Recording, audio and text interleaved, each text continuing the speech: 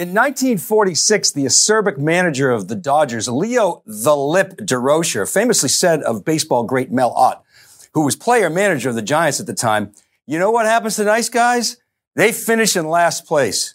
The phrase "nice guys finish last" was born and became popular outside of baseball. Well, joining me today is someone who is a consummate gentleman and a nice guy who proves that idiom absolutely isn't true at all. He's also written a new book, Play Nice and Win. Michael Dell, Chairman and CEO of Dell Technologies. Welcome back to theCUBE. Thank you very much, Dave. Always great to be with you. Wonderful to be on theCUBE, and thanks for your great coverage of Dell Technologies World. Yeah, we're very excited to be covering the virtual version this year. Next year, we're back face-to-face, I'm sure. And we're going to talk about your book, but I want to start by asking you to comment on the past 12 months. How are you going to remember 2020? I'm going to remember it by the resiliency of the world and our team, the adaptability, the acceleration of digital transformation, which is pretty amazing around the world, the vital role that technology played in addressing some of the biggest challenges, whether it was the creation of vaccines or decoding the virus itself, or just addressing all the challenges that the world had. I think it's a game changer in terms of disease identification and how we prevent these kind of things going forward. There's still a long way to go in terms of how do we get 7.5 billion people vaccinated and safe. I also think it exposed, some of the fault lines in our society.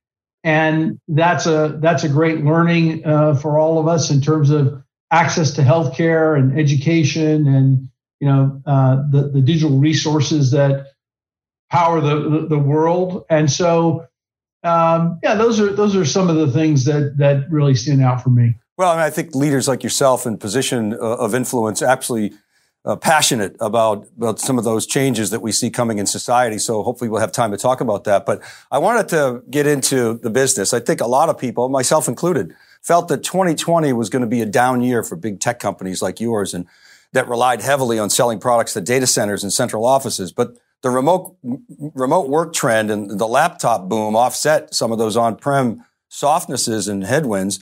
Combined with VMware, the financial performance of Dell Technologies was actually quite amazing. Why were you able to do so well last year?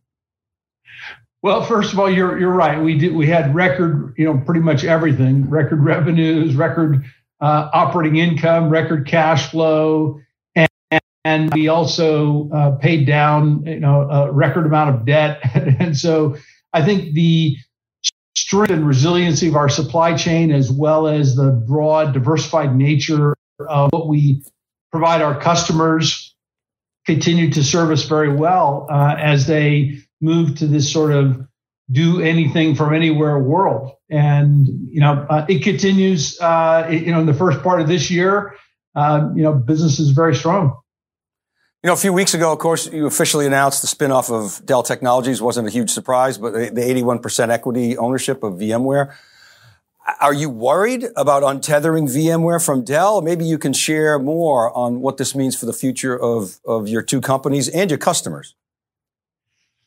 Right. So, I think this will drive additional growth opportunities for both Dell Tech and VMware while it unlocks, a lot of value for our stakeholders. What we've done is to formalize the commercial relationship into a series of agreements. And those are unique and differentiated, and they provide lots of flexibility. And we've driven a tremendous amount of innovation together, and that's going to continue. And it will, one of the things we said back in 2015, you'll remember, is our commitment to keep the VMware ecosystem open and independent and working across the whole industry. We've done that. You'll continue to see us innovate together with edge solutions.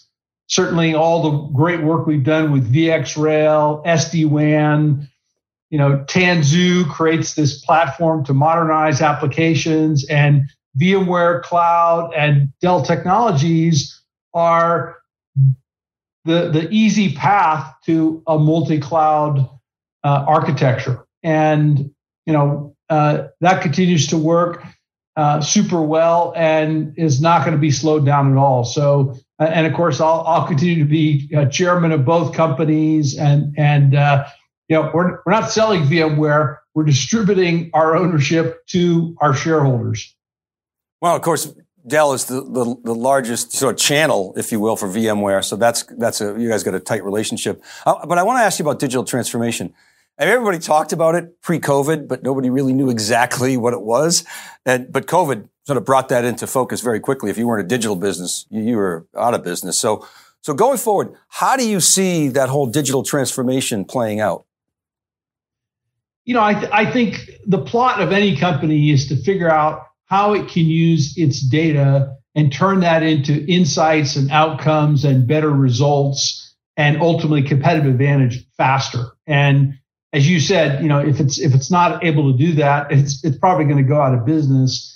And that agenda just got massively accelerated because it was digital was sort of the only thing that worked during this past period. So every organization has figured out that technology is not the IT department; it's actually the fulcrum of progress in the entire company. And so we're seeing sort of across the board a dramatic acceleration in the investment in digital technologies. Edge is growing very fast. I think 5G just accelerates this, and you're seeing it in all the demand trends. It's quite positive, and I think you'll see even a more rapid separation from those companies that are able to take advantage of this and quickly adjust their businesses, their organizations, and those that aren't.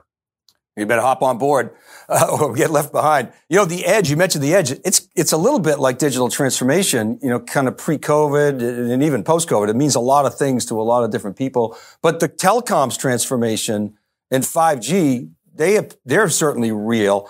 How do you see the edge?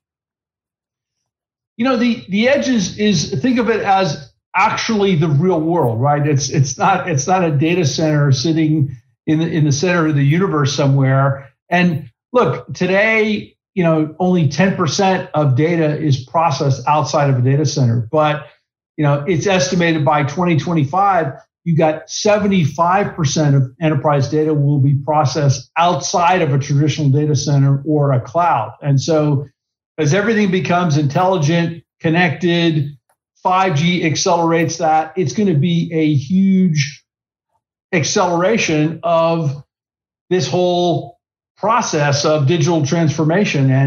And again, think about this. I mean, the cost of making something intelligent used to be really expensive. Now it's asymptotically approaching zero. And of course, all those things are connected. They're talking to each other.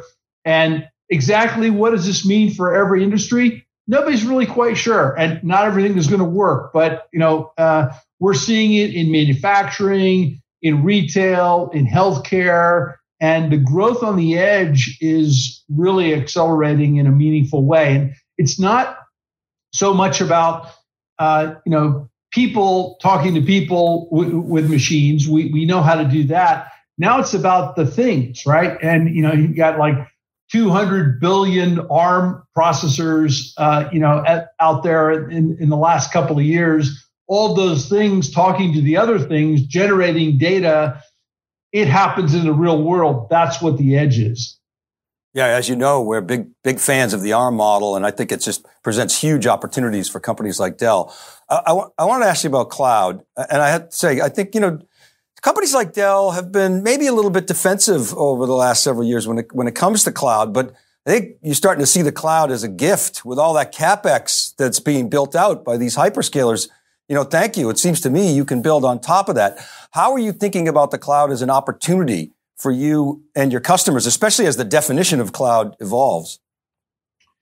Well, first, what we see is, and the edge is kind of the third place or the third premise, right? You've got clouds in the public form. You've got the colo, which is really growing fast, and the private hybrid clouds, and now you've got the edge. And so you've got infrastructure all over the place, with edge being the fastest growing. One of the big things we see is that customers want a consistent way to operate and execute across that whole platform. And one of the other things that we've been focused on at Dell Technologies is how can we move our business to more of a service and subscription on demand, and provide customers that flexibility to pay as they consume. And so to some extent, this is an evolution of products to services to managed services to everything as a service. And so look at our balance sheet, you'll see over $40 billion in remaining performance obligations as we move the business to that kind of model. And it's been growing double digits for several quarters in a row. And so, we're embracing cloud and on demand and as a service. And obviously here at Dell Technologies World, we're talking a lot about Apex and our continuing initiatives to move our whole business in that direction. Yeah, Apex is a real accelerator for that model. I want to switch topics a little bit. I got a long list of things. I want to talk about ESG, sustainability, inclusion. Is another topic that I'm interested in. And I said before, people like yourself that are in a position of influence to influence public policy, and obviously the employees and your ecosystem. Why is it not just the right thing to do? Why are those things good business, Michael? Well, it's good business because people want to be part of something that is important and purposeful. It's not just make a profit and earn a living, right? People want to be inspired and feel that they're part of something special. And look, I think if you look at the positive changes that have occurred in the world, certainly you could turn on the news and see the horrible things that happened in the last 24 hours or something like that. But if you step back and think about the amazing progress that's happened in the last several decades, a lot of it's been driven by technology and by businesses that have stepped up and made a difference and made commitments. And, we're one of those companies that has made a series of commitments. 10 years ago, we set out with our 2020 goals. We accomplished significant majority of those, retired those. Now we set out our Progress Made Real 2030 goals all around the ESG themes. And it's not only the right thing to do, but it is good for business. It inspires our team members, our customers.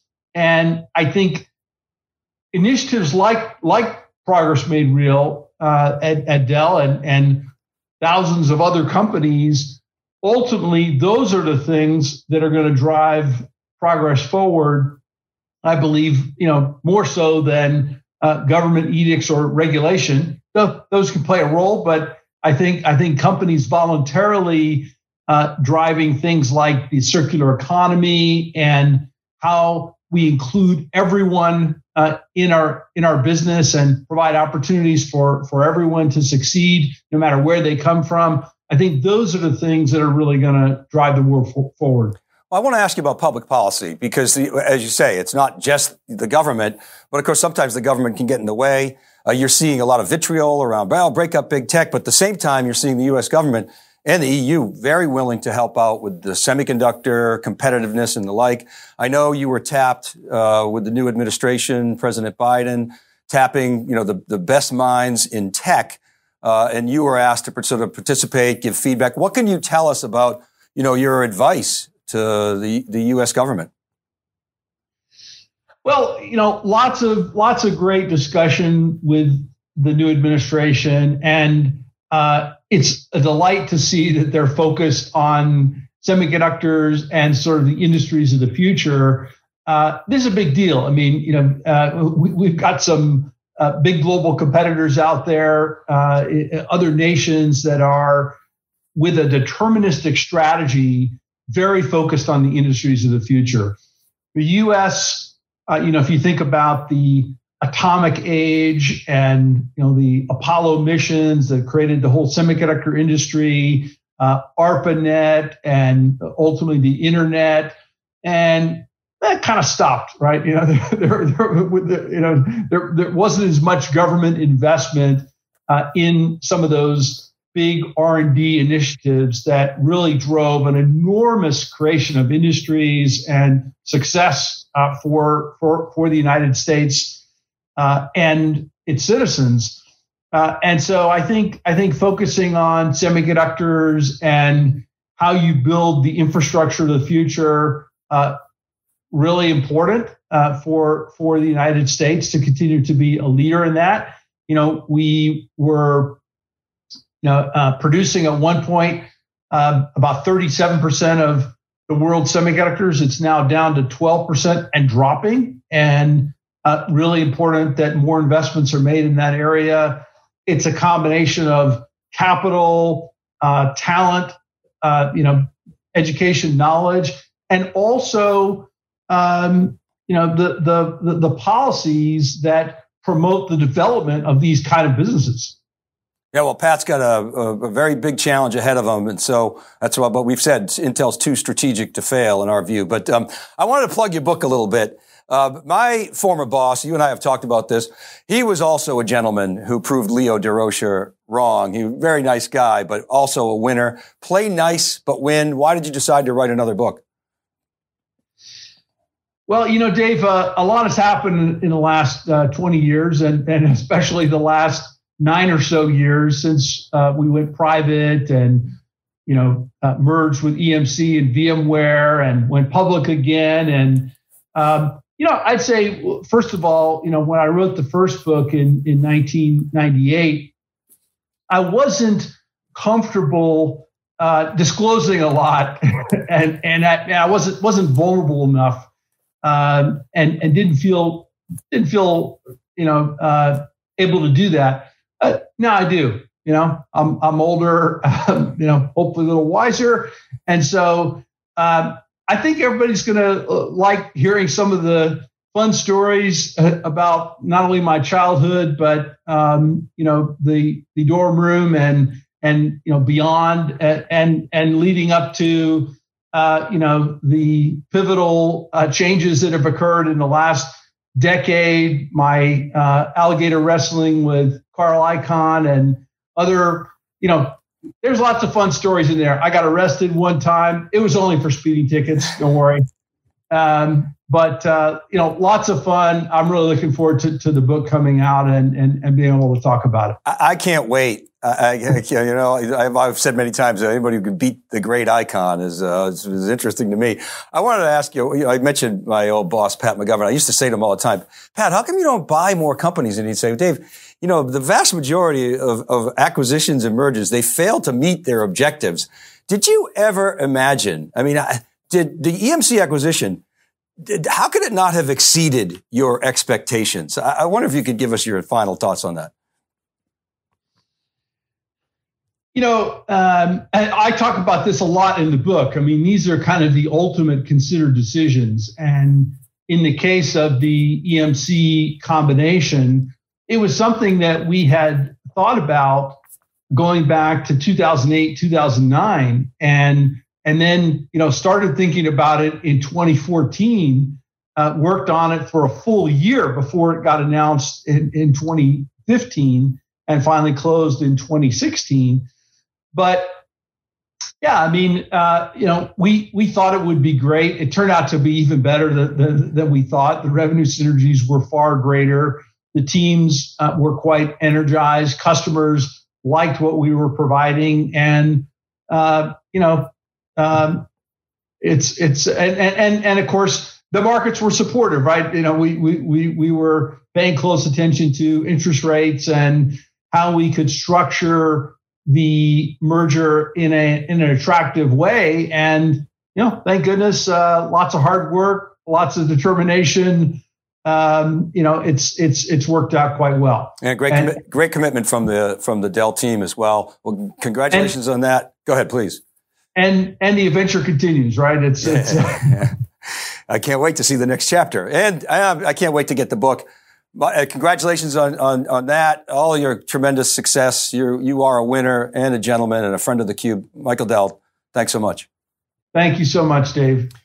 And thank you for watching. This is theCUBE's continuous coverage of Dell Tech World 2021, the virtual edition. Keep it right there, right back.